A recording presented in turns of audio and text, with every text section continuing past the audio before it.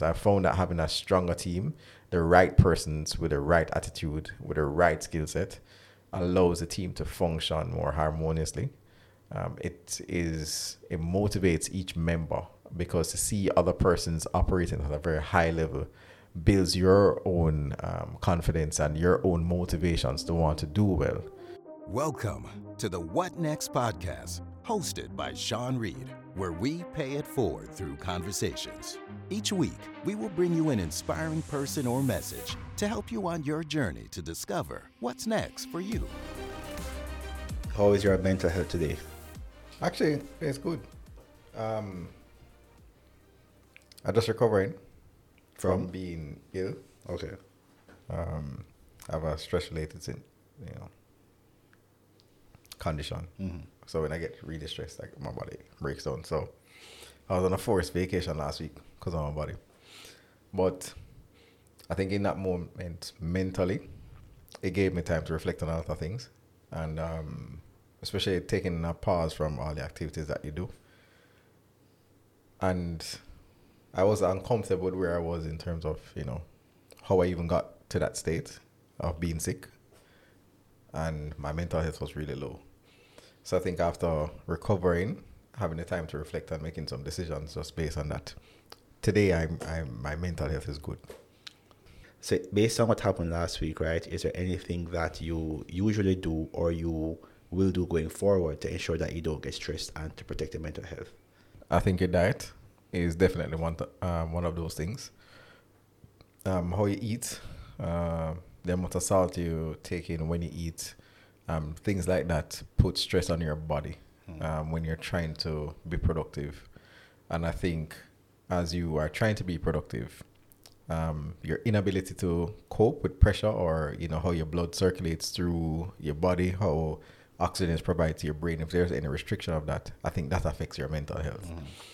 So eating properly, definitely. Exercising in terms of it being a form of stress release, helping your muscles to relax, releasing certain chemicals in your brain that helps you to deal with stress.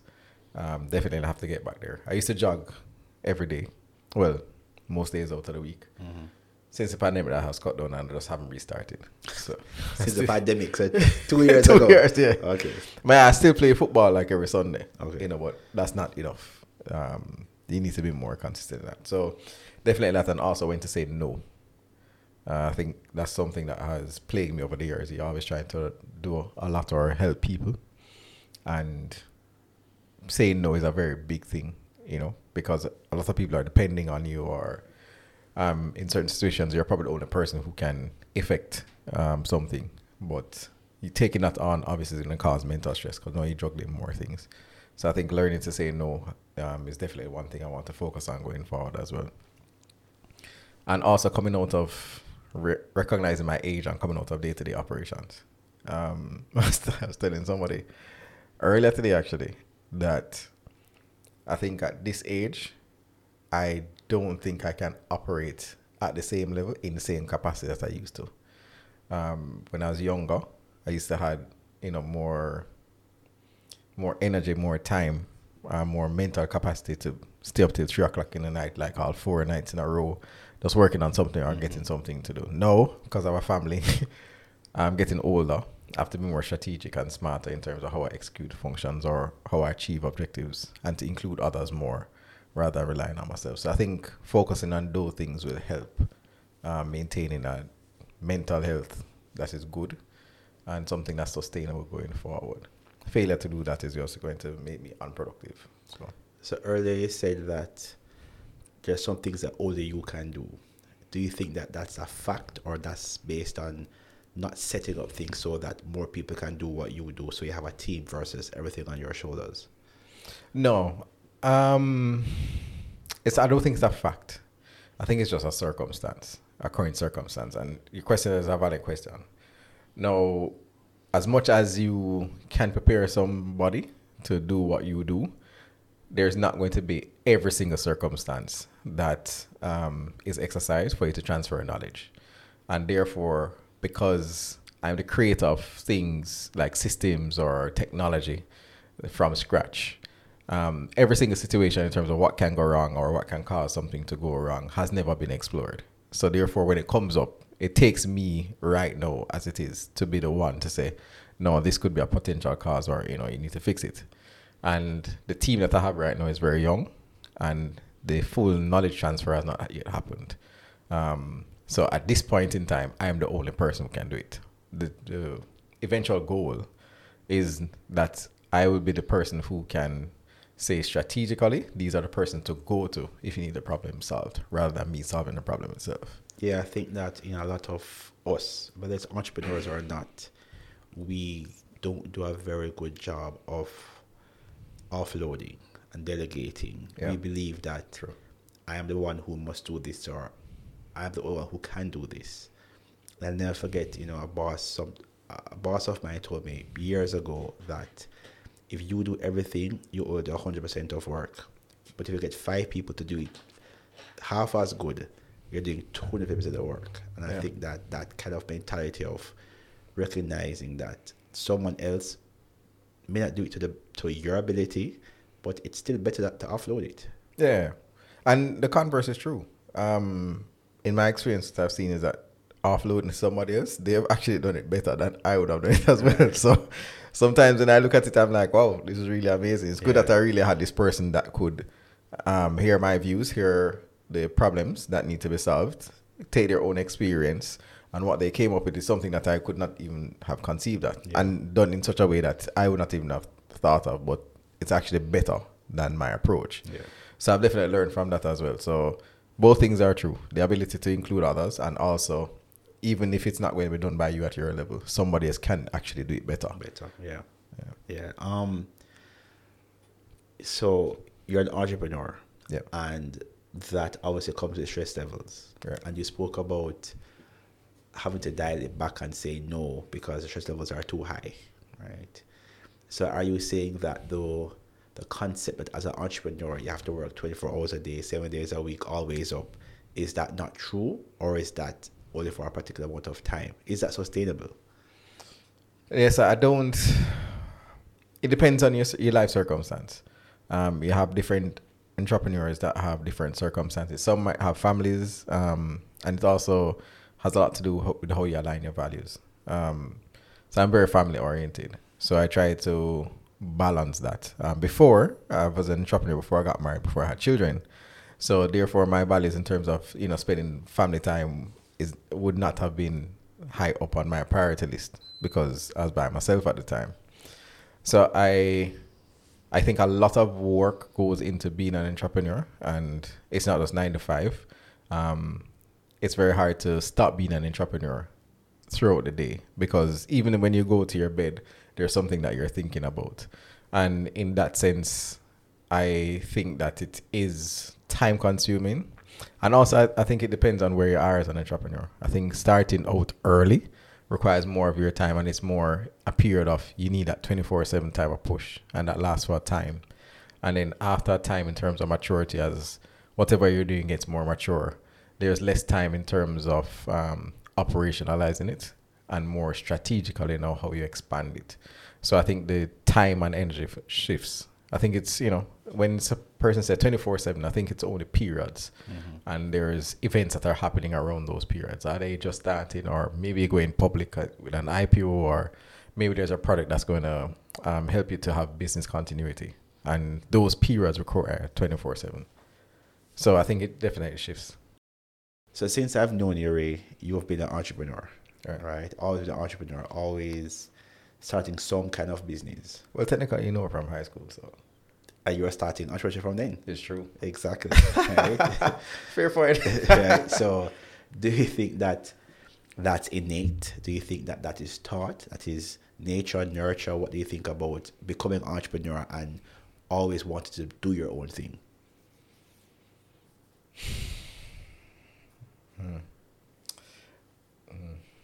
That's a hard question. That's a hard question because of what I believe in genetics, but also a hard question because of what I believe parents pass on to their children, even in terms of their children observing what has not been communicated to them. You're socializing a part of it because you're around that. So for me, my answer is twofold.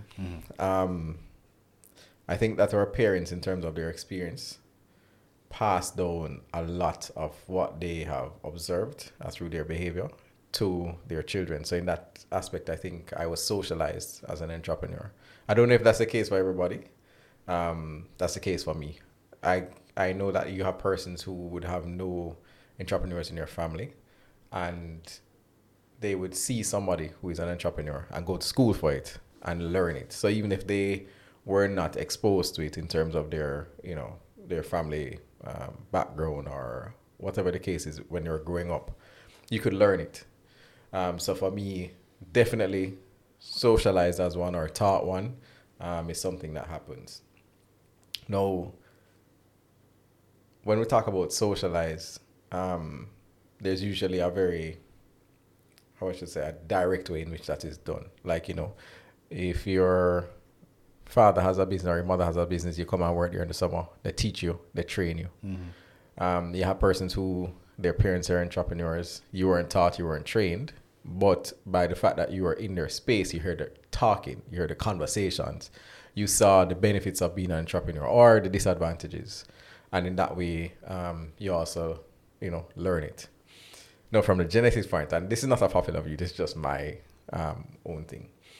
No, I believe that, as human beings, when you go through certain experiences, I think your DNA changes. And I think scientists agree primarily with that. I think those experiences changes your natural responses to certain things or when you get in certain situations. So I think entrepreneurs have a certain mindset, have a certain response physically, possibly, some persons might deal with adrenaline very well or pressure very well. Some people might not. So you have certain characteristics might help you to be more probable of succeeding at being an entrepreneur. I think genetically, that is a part of it. I said that's a very popular view, but that's something that I've looked into recently because I found myself doing things that my father did. I didn't know that my father did them, but I heard people talking about my father doing it in his business or having this particular way of looking at things. And looking back now at how I run my company and some of the things that I saw or how I dealt with it in terms of my response to stress or that I can see similarities in what they have described, although I didn't see it for myself because I wasn't there day to day. So for me, the genetics part does, potentially play a role in it. But definitely, I think how you're socialized, the experience that you have. I think you, for example, can attest to that. If you would have seen your parents go through running a business, there are certain principles that have been instilled in your mind, although you weren't actively learning it, but you can see it, and you understand the realities of it. Like somebody might say, being an entrepreneur is very risky. You know that, you've seen it, you can experience it. You would have seen somebody else working a 9-to-5, not as risky. You have experienced that. So for somebody who has seen an entrepreneur live and grow, they would automatically understand what it means. They would also understand that it's not as easy as people make it seem. Like you being an entrepreneur, you have your own time. But you would know that your parents weren't there or they came home late or, there are certain freedoms that they didn't have because of how hard they're pushing versus somebody who has never seen an entrepreneur before. They have no understanding how it impacts your lifestyle. They don't know of the disadvantages, the advantages. So they wouldn't be aware, and their likelihood of becoming an entrepreneur is decreased because of the lack of that experience. So that is how I view it in terms of passing on that. It's very funny that you spoke about things that you do that your father did that you never saw. I was thinking about it a while ago, and I've had a very large drive this year to do my own thing, right? I had it for a long while, but it has been very high this year. And when I reflect, when my parents were my age, because my parents are the exact same age, when my parents were my age is when they opened their first business. Yeah. I never thought about it before. And you spoke about exposure a while ago. So if someone's exposure, entrepreneurship parents, they may think a certain way. And I think that exposure is really important. So a lot of my counterparts, when we started working, worked for companies that were traditional Jamaican companies. They were very stable. So people were there for 20, 30 years. You start working when you're 20, you finish working when you're 65. It's a stable company. People don't really get exited. I spent a few years at a company where people were exited all the time, right? In droves, hundreds of people at one time were exited.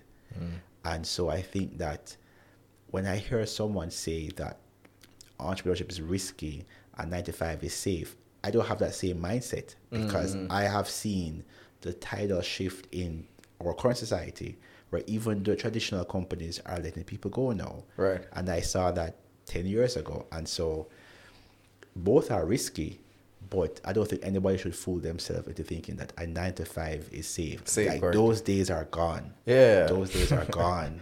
For sure. The day of I go to work and I stay here for 30 years are gone.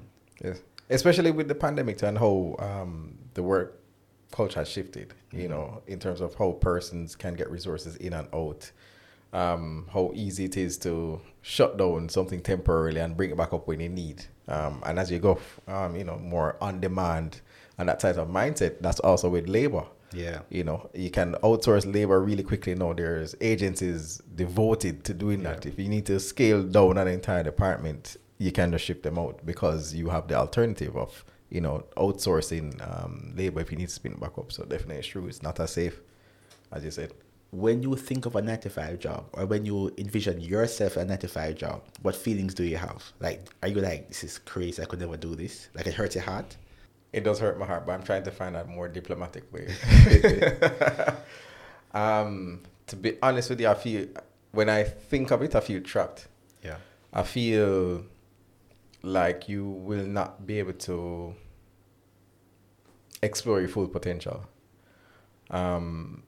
For me, being an entrepreneur, having that freedom, I know it's hard, but it gives you full freedom to express yourself and to challenge yourself in whichever direction you want to go.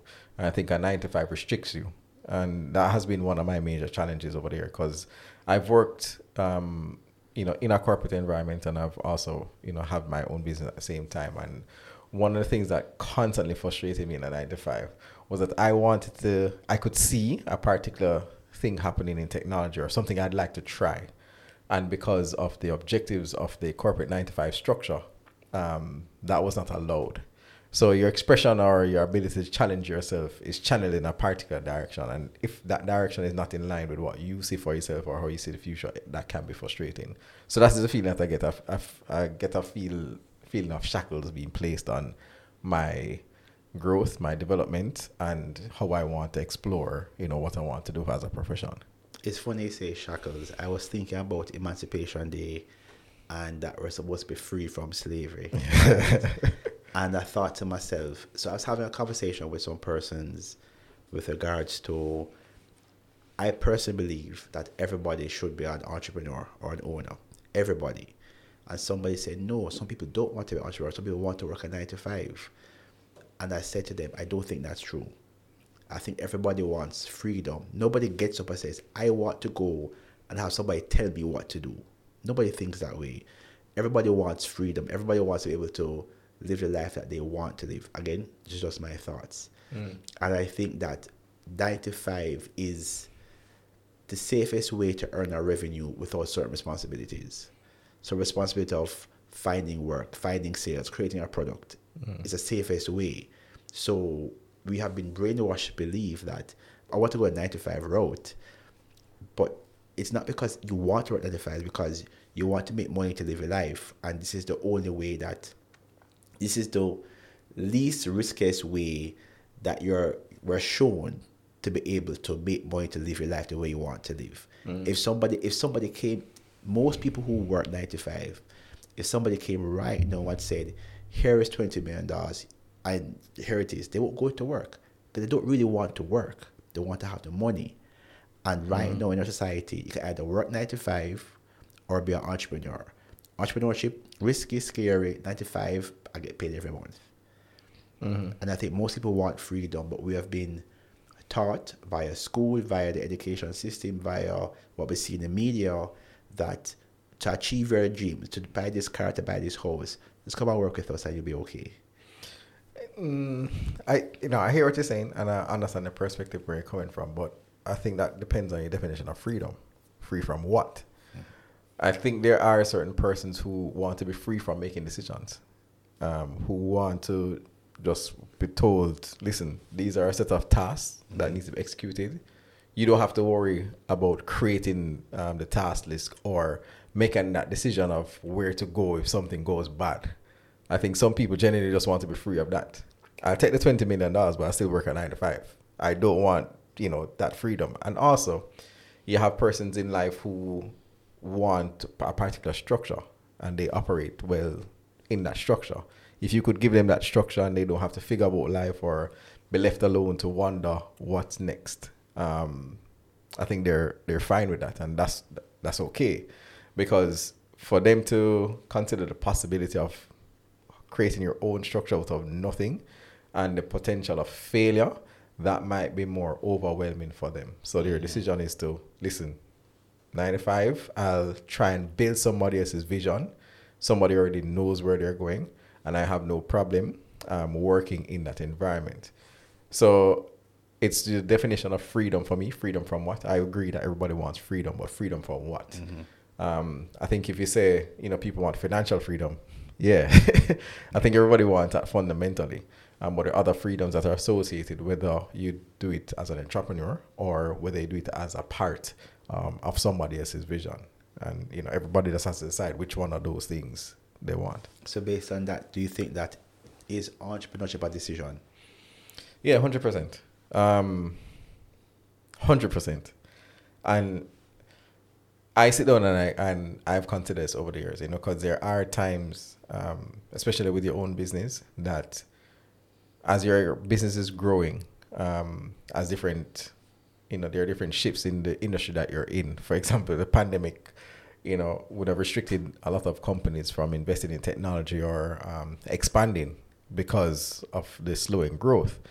So a lot of entrepreneurs had to make that decision. Is it worth it to keep the doors open? Because at the end of the day, you have to decide that, especially if you have other persons who are working for you, if you want to be the person now who is responsible for those persons going forward.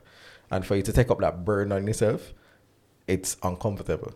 So you have to decide every day that, listen, I want to be able to live this dream that I have, or this vision, and also have the burden of other people's livelihoods, have the burden of the client's expectation as well. And that's a lot of pressure.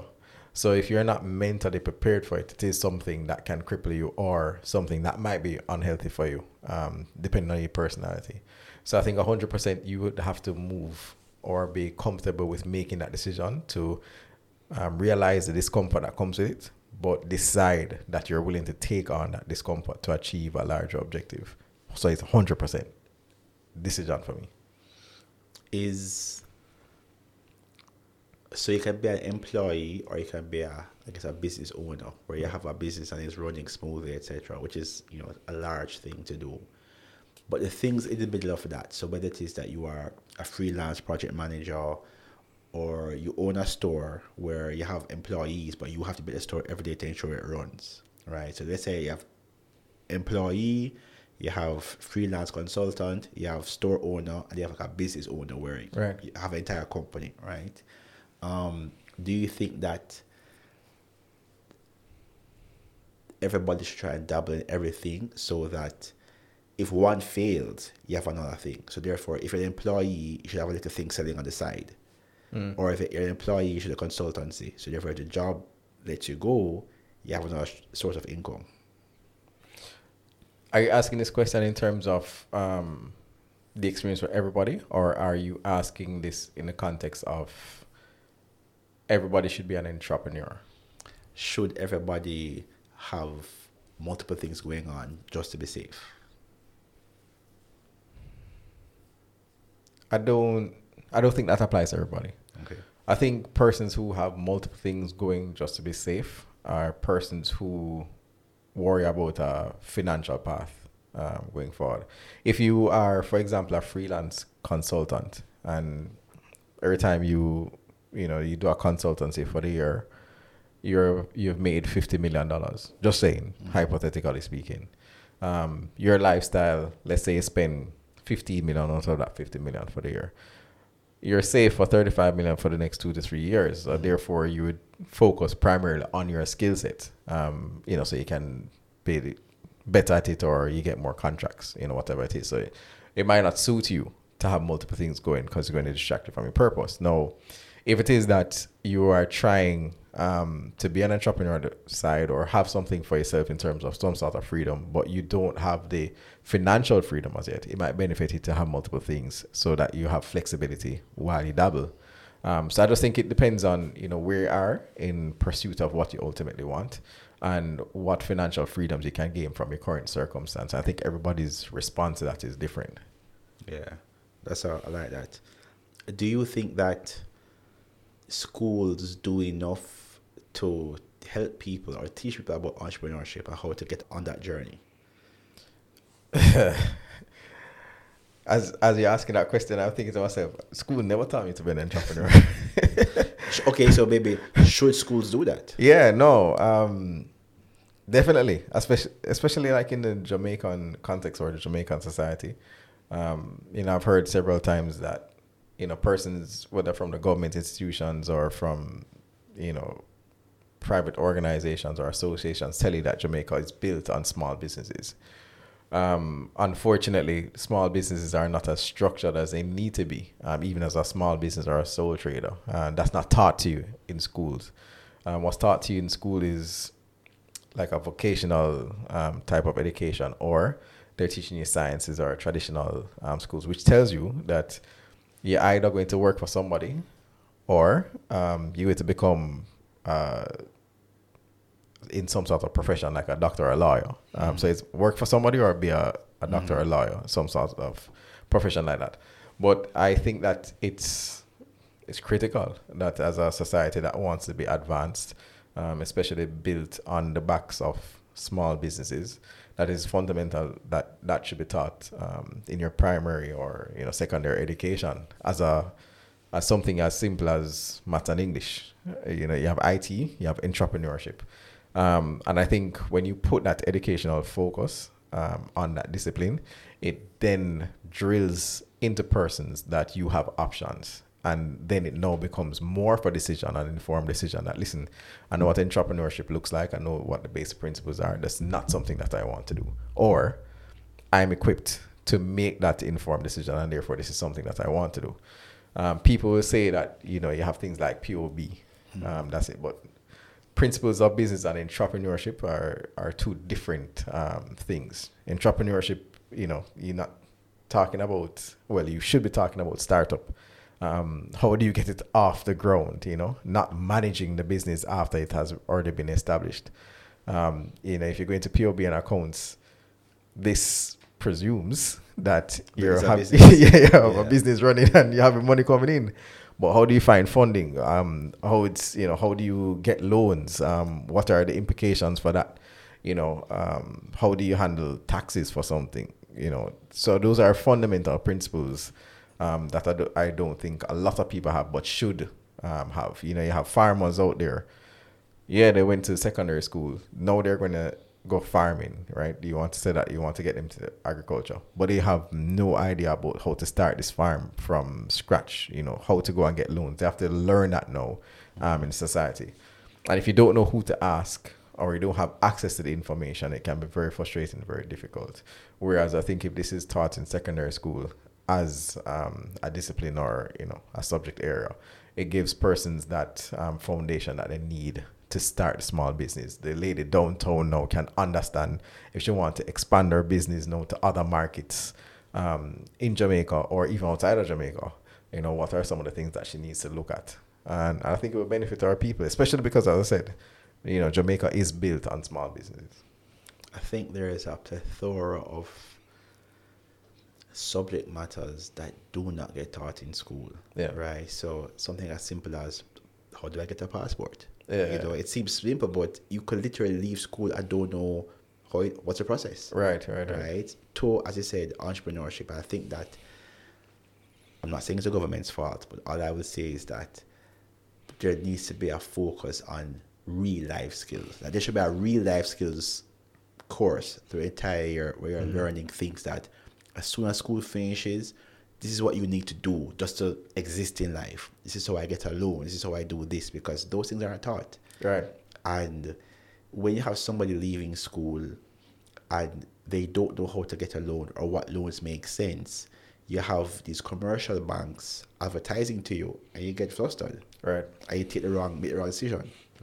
To your earlier point about entrepreneurship being taught in schools, I think also benefits people who want to go into a 9-to-5, because way too many employees sit down in the job and don't know how their line of work impacts the business. Right. They can't fathom, okay, so if I come to work late, what's the big deal? No, it's a big deal because productivity is down. Exactly, right? And so I think that even if, this is controversial, even if school is geared towards creating employees, you can create better employees by teaching entrepreneurship. Agreed. And as I said, I'm fully with you on that in terms of the exposure as well. I think exposure to the alternative gives you a good understanding in terms of, how to value what you currently do. And I think about that in most things in life. When you're exposed to the alternative, you appreciate the path that you're on and why you've chosen what you've chosen. I think a lot of times, in terms of listening to persons, especially young persons, between the ages of 20 to 35, let's say, and when you hear them talk about, having their 9-to-5 and how they want to be an entrepreneur and, they can just make their own time, I have to quickly step in and say, no. No. I was like, that's not how it works. You don't have an employer, so to speak, practically speaking, that pays you every month. But you do have a boss, which is your client. And that client has demands of you. And it might be more so than your boss who asks you to work for a 9-to-5. It's actually worse, because when you are an entrepreneur, not only do you have clients or customers, you have somebody trying to steal those clients or customers as well, right? So, it's a whole different mindset. So when they talk in ignorance of what it takes to be an entrepreneur and, how to actually evaluate that process. So for me, after educating them about, my own experience, and I'm not saying that I'm the best entrepreneur in the world, I just have had experience doing it, and especially from a family business point of view and my own business as well.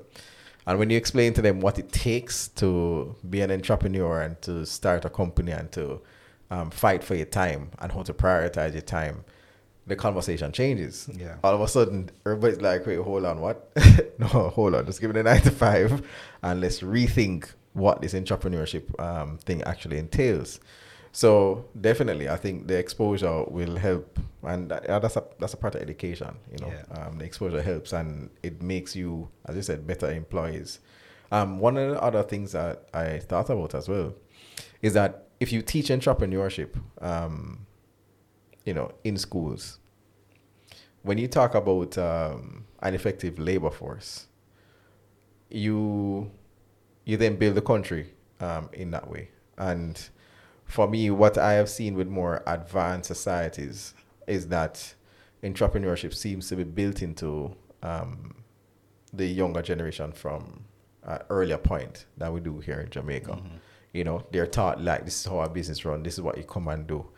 And what you find happening is that those persons, in terms of their contribution, they start to contribute back to their society at a much earlier age than we experience in the Jamaican society. You don't have persons contributing to entrepreneurship till you see somebody in their 30s or in their 40s trying to do something. Whereas in other countries, they're starting this from 20s. Yep. So they have a decade or two upon us, So I think it's very interesting in terms of when you compare other societies and how they have exposed their younger generation or children versus what we've done in Jamaica.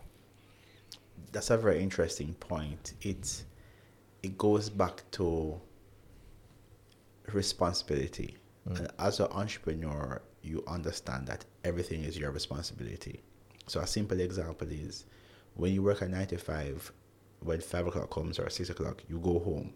If the building's on fire, not your responsibility. Not responsibility. But if you're an entrepreneur and the pipe busts and it's 2 o'clock in the morning, you have to go and fix it. Yep, your responsibility. Right? And so that translates into society as well, where you don't understand that if I don't do something to increase sales in my country of local goods, it will impact our overall GDP. Yeah. That type of mindset that, as you said, we don't do a good job here in Jamaica of letting everybody, every little thing that happens impacts all of Jamaica, not just its community, but everybody. And I think that that's something that can be a stepping stone to be used to get us back in a better place in Jamaica.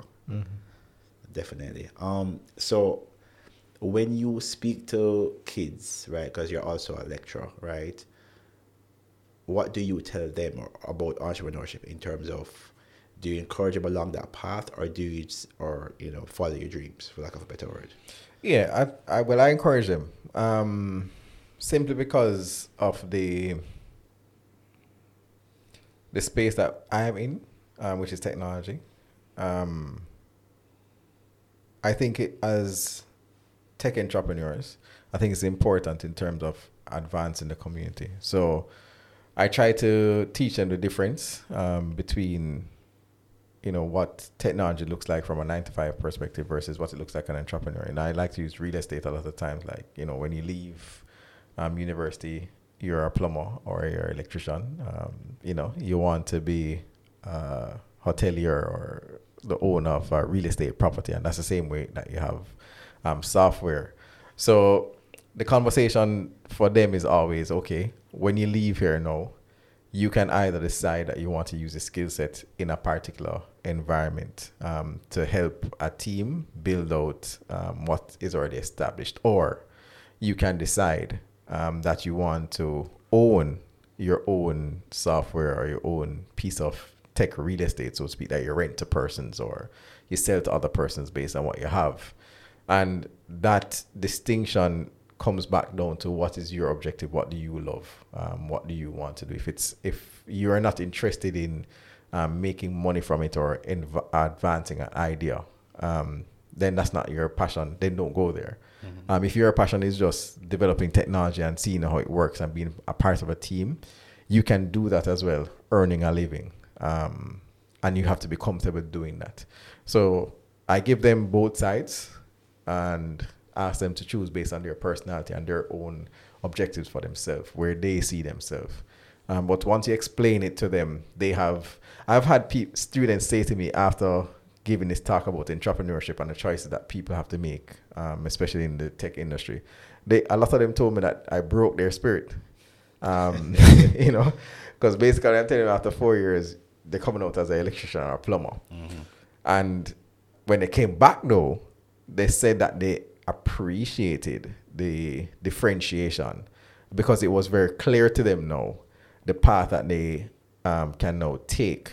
And after listening to what an entrepreneur does versus the team aspect or the corporate life, they're more clear in terms of, okay, some of them genuinely said, I don't want to be an entrepreneur. I don't want to own real estate. I don't want to expand an idea. I don't want to launch an IPO. I just want to write code. And I'm happy doing that. I want to build back in terms of giving back to the open source community. I'm that type of person. So the response has actually been interesting. I didn't expect their spirits to be broken, but it was. I think it's interesting to see the spirits were broken. I think that when we think about what happens after school, or better yet, when we think about what we're told in school, we're sold, for lack of a better word, we're sold a lie. Right? So traditionally, doctors and lawyers are told that this is the cream of the crop. You're going to win big in life. Similarly, from when we started school up until now, technology is a hot button topic, right? People think, if you're going to IT, I'm going to do great. The reality is that whether you're a doctor, lawyer, engineer, IT person, if you come out of school and stay at a particular level, that's where you'll stay. Yeah.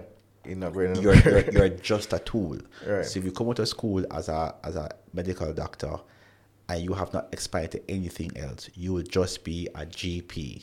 That's it. You will call you, pay a little bit of money, and that's it. You have to invest in yourself to specialize, etc. Right. And it's the exact same thing with every profession. Correct. You can be the plumber that works under somebody and they call you when they're going on a job, or you can start or you can give out your card at everybody's house that says, call me directly. Right. You have to decide if you're going to be the apprentice or the man the person call. Yeah. And I think that unfortunately school doesn't break it down to us like that. No, and you're right. And I think that is why I found it important to speak to them in that way. Because being in their situation, being told that, okay, you get a degree, this is the life that you'll have. Life is great. Yeah, your life is great. To be honest, when I left school, it was very frightening for me, right? Because I'm thinking to myself, I don't know where to go from here.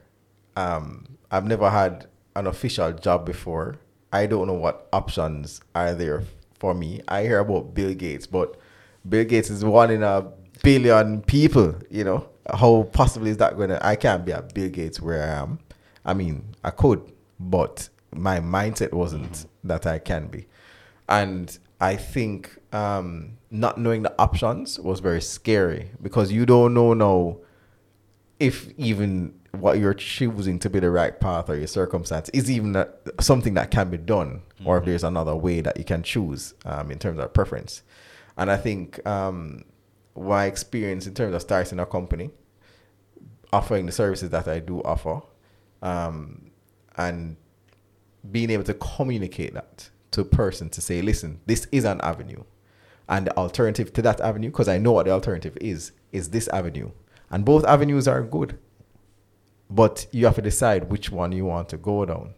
And, as I gave them a speech to rebuild their spirits, that, as a tech person, as a tech entrepreneur as well, you have the ability to go into almost any industry and apply your trade.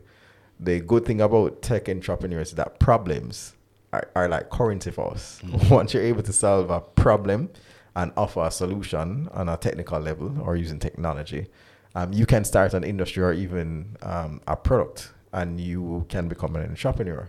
So you're not defined by a 9 to 5. You're not defined by the unknown.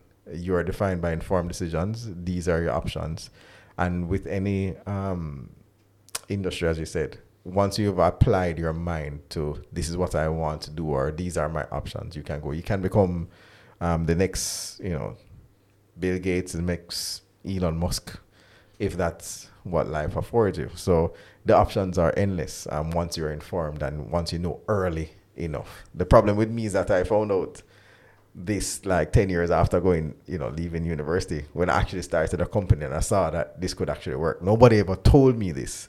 No, those students were nearly leaving university. They know this immediately as they go, and they can work on the projects as they come out of school, and they're not worried necessarily about the fact that they're not getting the right 9 to 5 or an immediate 9 to 5 that makes them a manager or gives them immediate financial freedom. At least the financial freedom as a path is there, but the stepping stones are more clear in terms of what avenues you can take.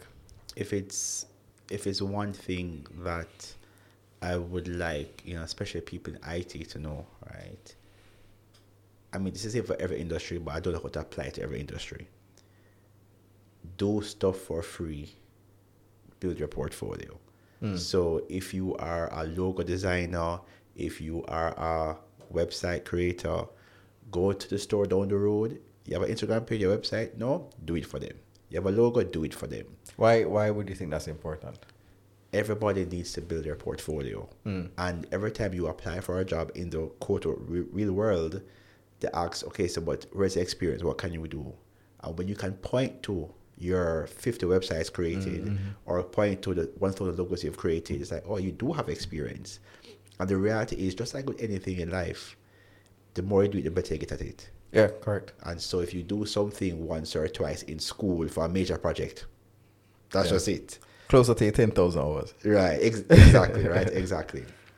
But based on what you said a while ago, though, do you think that mentorship is important then, so people can have someone to help them along the journey? Yeah, we've seen it, worldwide.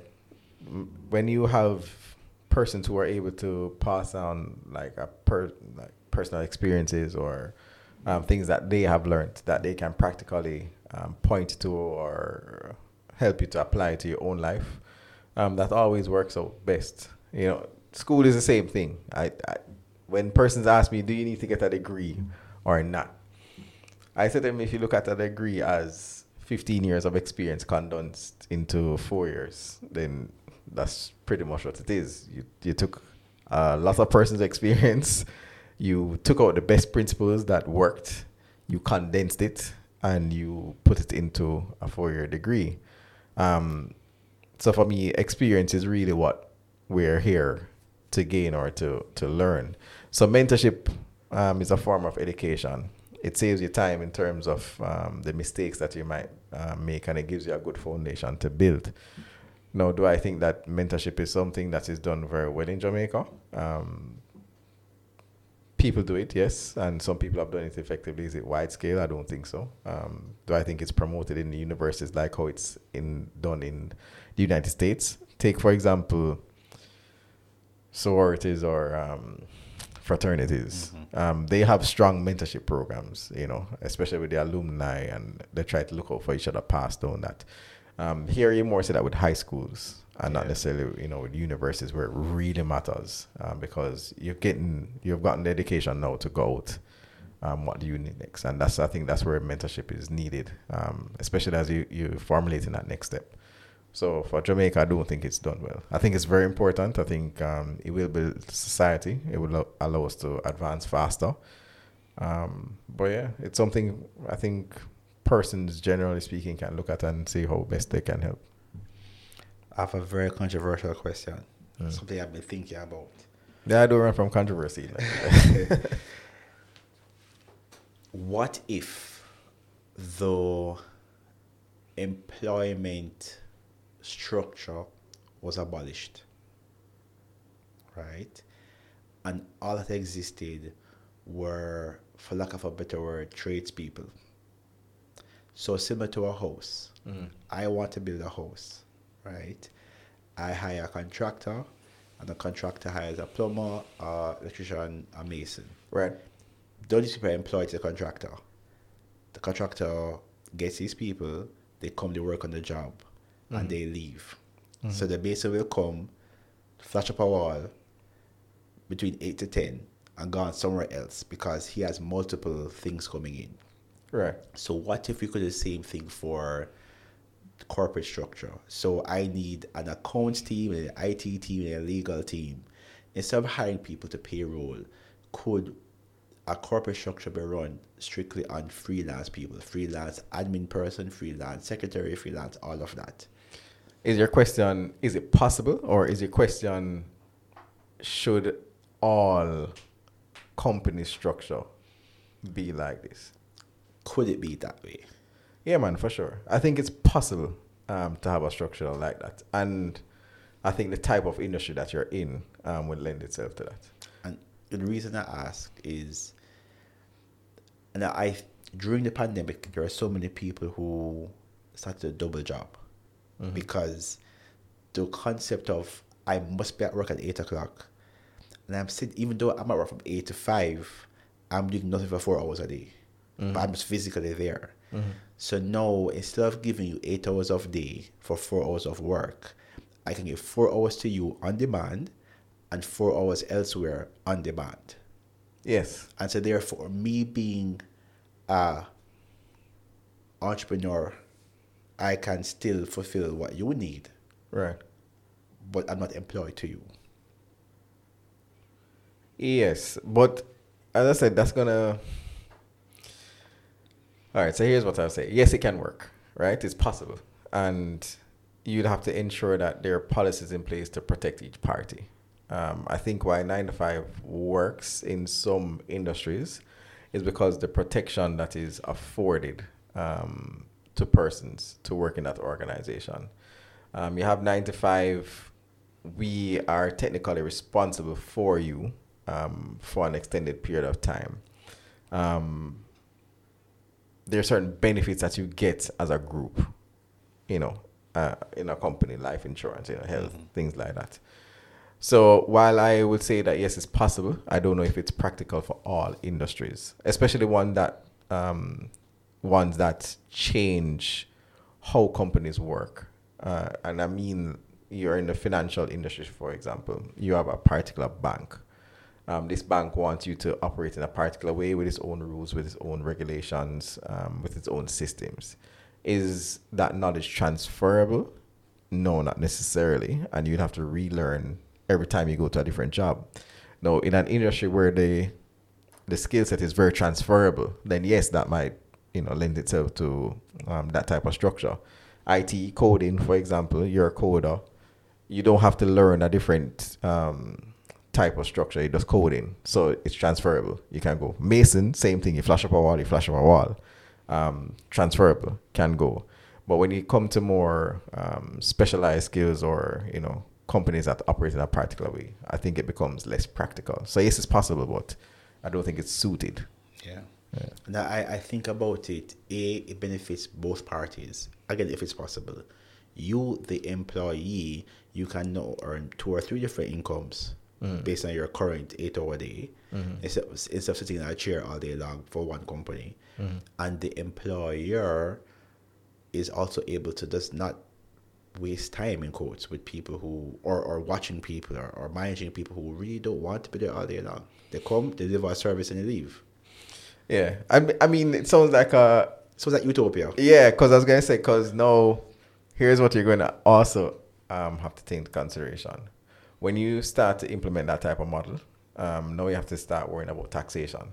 How does that now work? Because you're now forcing that person as they go from job to job to keep update on all the paperwork, all the contracts that they're transitioning from company to company, and also taxes that I have to pay to the government.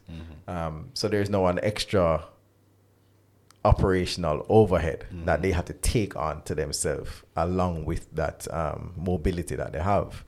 Whereas if you're working at 9 to 5, you never have to worry about that headache ever in your life. And I guess going back to your original point, that's one of the things that people don't want to do for entrepreneurship. Exactly. They just want to go somewhere, get paid, get life insurance, get health insurance, and go home. Exactly. I don't want to have to spend Sundays going through taxes, doing through paperwork, going through the actual discipline of keeping records so that when I get audited by the government, this is something that is a nightmare for me. I've been audited by the government. It's not a nice experience.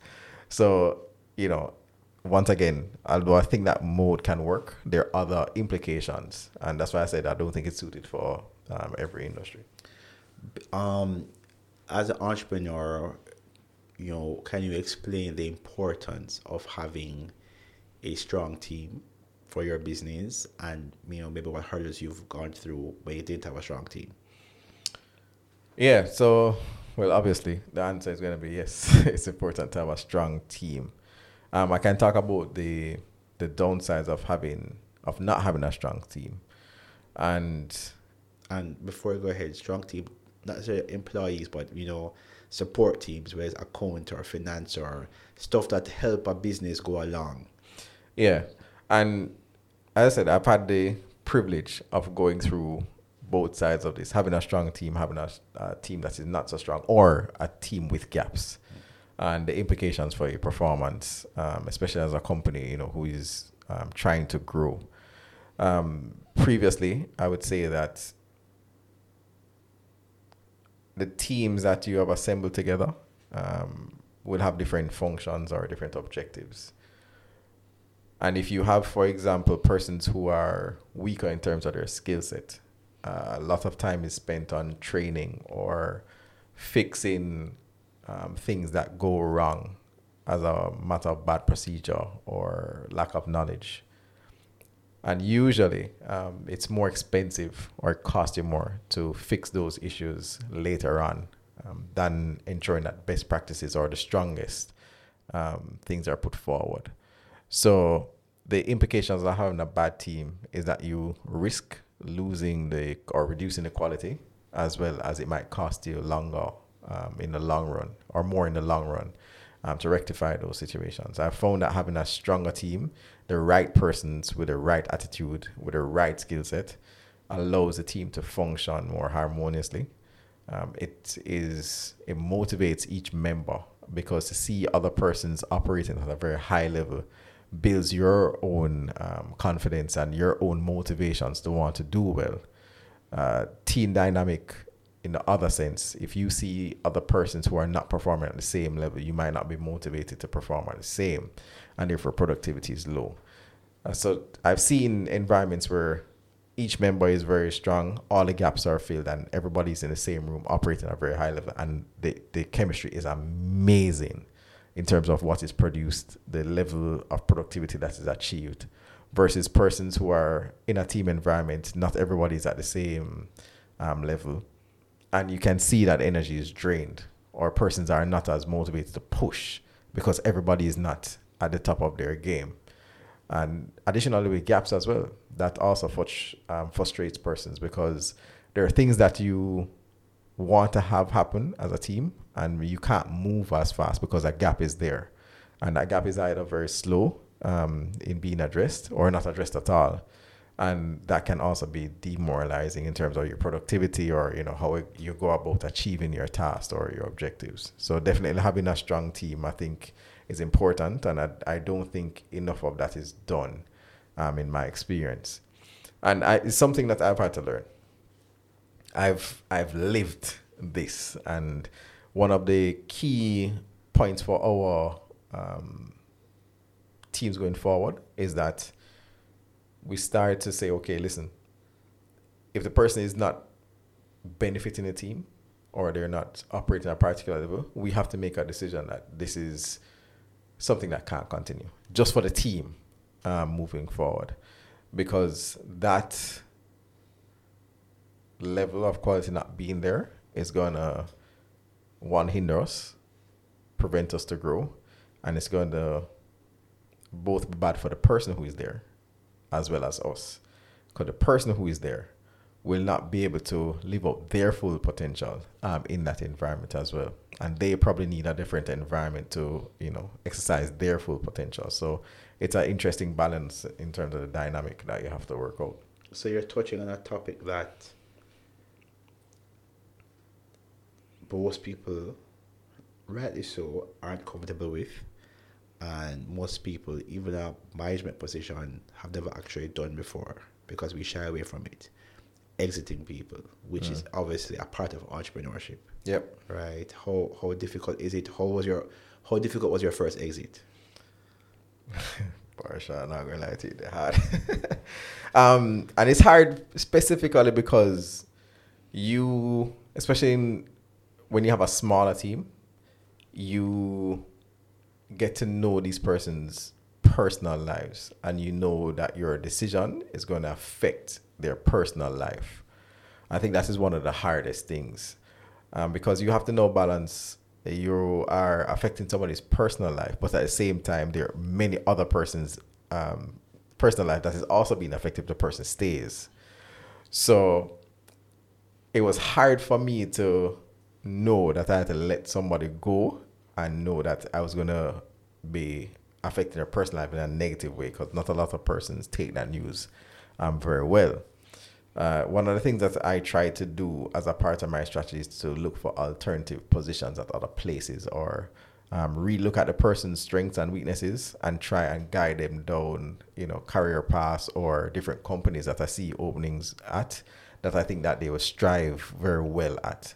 Because as much as we exit persons for different reasons, some exits might be because of financial constraint. That's a different, kettle of fish, but at the same time, the same approach can be taken where alternatives are provided for that person.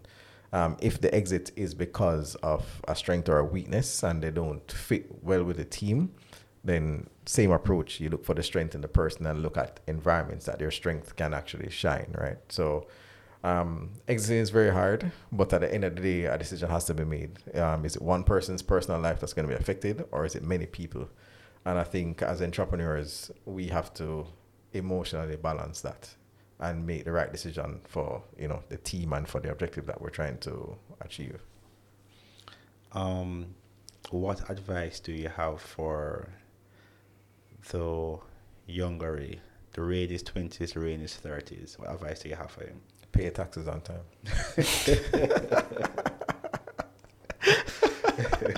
All right. That's good advice. That's good advice. Yeah, to be honest with you, and that's I think that's a part of the disadvantage of being an entrepreneur. Sometimes being an entrepreneur, we don't have the opportunity to look at real life scenarios that will impact your growth if not made early. As an entrepreneur starting out, I was just there to open a business. The operational side of it was muddy. And as an entrepreneur, that's one of the things that's going to help you in terms of building a team as well. Because you have persons who understand finances a lot better than you in terms of the area that you're going in. So as an entrepreneur starting out, trying to handle HR issues, financial issues, and to develop the idea that you have gone into, it's very hard and it's very consuming. And believe me when I say you will not be able to understand all areas of what it takes to run a business. And if somebody had told me from the beginning to ensure from the day one you start to ensure that your record keeping is good, that you always ensure that your taxes are paid on time, I think it would have allowed me to structure the company better at the time that I first started out. And that would have been advice that I would give to myself when I started out. Make sure that you have, and it's not just about paying taxes, it's about structure. Ensuring that the proper structure is in place for your company to grow, or the proper foundation is there for it to grow. That is going to come back to bite you if you don't ensure that that structure is in place. I've lived it, so that is my advice that I would give to younger. Also, I think my second advice would be, don't be restrained by what other people think can and can't work for you. As an entrepreneur, you have to have a vision for yourself and to believe in what you can achieve. And what I've found over the years is that, you have these ideas of what can work. Persons telling you because of their own limitations or their own circumstance that, no, that's not possible, or it doesn't work in that way, that yours is not going to work. And I've seen where people have told me that mine is not going to work, but it works, and it did work. And that's my experience, but that's because of the belief that I had. And me having that belief came late in life. If I'd known that I should believe in what I wanted early and have the courage to fail early, then I think it would be different. And I think that for me would be the third thing I would tell myself. Fail early. As entrepreneurs, people don't talk about the failure side of things. As an entrepreneur, you have to be willing to fail. And you're going to probably fail a lot of times along the way. Because entrepreneurship is about newness. You're developing something new. You're putting a structure around something that didn't exist. So there's going to be pain points. There's going to be kinks that you need to work out in terms of operating. And if you fail early, you will have the mindset or the courage to get up and start over very quickly because you have a lot of time. If you're trying to be an entrepreneur at 60 years old or 65, failing early is you're running out of time.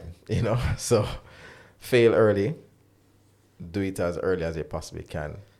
Yeah, I think that there are two things I say. The first is, I was watching a podcast and this guy said on a podcast that he tells anybody who wants to become an entrepreneur or start any business, every day when you go to Kentucky or Starbucks or wherever you go, ask for a 10% discount. He says, just do it every day. He says they can't do it, but hearing no every day builds up your self-esteem. Oh, that's interesting. And it's a serious thing. It's because, as you said, failing, being told no is a part of entrepreneurship. It's a part of sales. Sure. Yeah. You can't be an entrepreneur if not selling your product. You have to be comfortable with being told no. Yeah. That's one. The second thing I'd say to your first point about the team, I always tell people, utilize the team around you. So not everybody has the luxury of having a mentor, which is totally fine, right? If you don't have it. If you can, great. But if you don't have it, it is what it is at the current moment in time. If you went to school and you had a friend, if you're in school doing IT, don't just speak to IT people. Make friends in hospitality, in HR, in finance. Make friends in every division, team, department, whatever it's called. Similarly, if you're in a 9-to-5 job, make friends in every team. Because what you want to do is, when you want to start your business, just go and talk to them and ask them something. Be comfortable with saying, okay, person in finance, I'm thinking about something, can you give me some ideas, some advice? Right? Too often, we stay within our own little cliques, which is not always good if you want to grow. Right. And secondly, we're too afraid to ask people for help. Right. And going back to the previous point, some time ago, is your friend who just finished school, who knows finance, who knows HR, also needs to build their portfolio. So let's work together for free. Yeah. Because more than likely, they will need some help in your field and you need help in their field. And you work for each other for free until somebody's business does well and you can afford to start paying each other. But don't do it on your own. Be willing and be vulnerable to ask for help. And that's something that most of us don't do in every aspect of our lives. Yeah. No, true. Definitely. And I think as an entrepreneur, listening to you say that now, and thinking back to how I've been able to visualize expansion is for asking help. And you're absolutely right. A lot of it has to do with like your network, people that you grow up with sometimes as well. And they're doing other things that are not related to yours. But when you reach a certain point that they might know an entire industry of persons who they have an ear of or, they have connections to. And utilizing that and asking them for help and being vulnerable to say, listen, my company or what I'm doing is not at the level that it is where I want it to be right now. And I think you could help me by expanding it, and probably even working together on projects could expose how the synergies can actually benefit both sides. But you're right, being able to be vulnerable enough to say, I need your help in this particular way, or let us partner, and not being, sometimes even persons have a problem with control, not necessarily wanting to involve other persons because they might lose control or they don't want to do it this particular way. And partnering with somebody might ask you to revisit how you've even thought about expanding. You might have to shift. And some persons are comfortable with that as well because that's an unknown factor that you never considered before. But I think circumstances that you look back at, most cases like that have benefited or reaped success. So I definitely think it's something that you can consider. So you've told us, your journey so far. What's next for you? What's next in your next 5, 10, 15 years? What's next? So for me, I think being where I am now, I would have almost done everything that I would have set out to do, or almost done everything that I wanted. I'm at a point now where I'm like, I've never thought about how far I can take what I'm doing now. So the next step for me is, what does a mature version of what I'm doing look like? How do you expand that? What are the next steps in terms of growth? I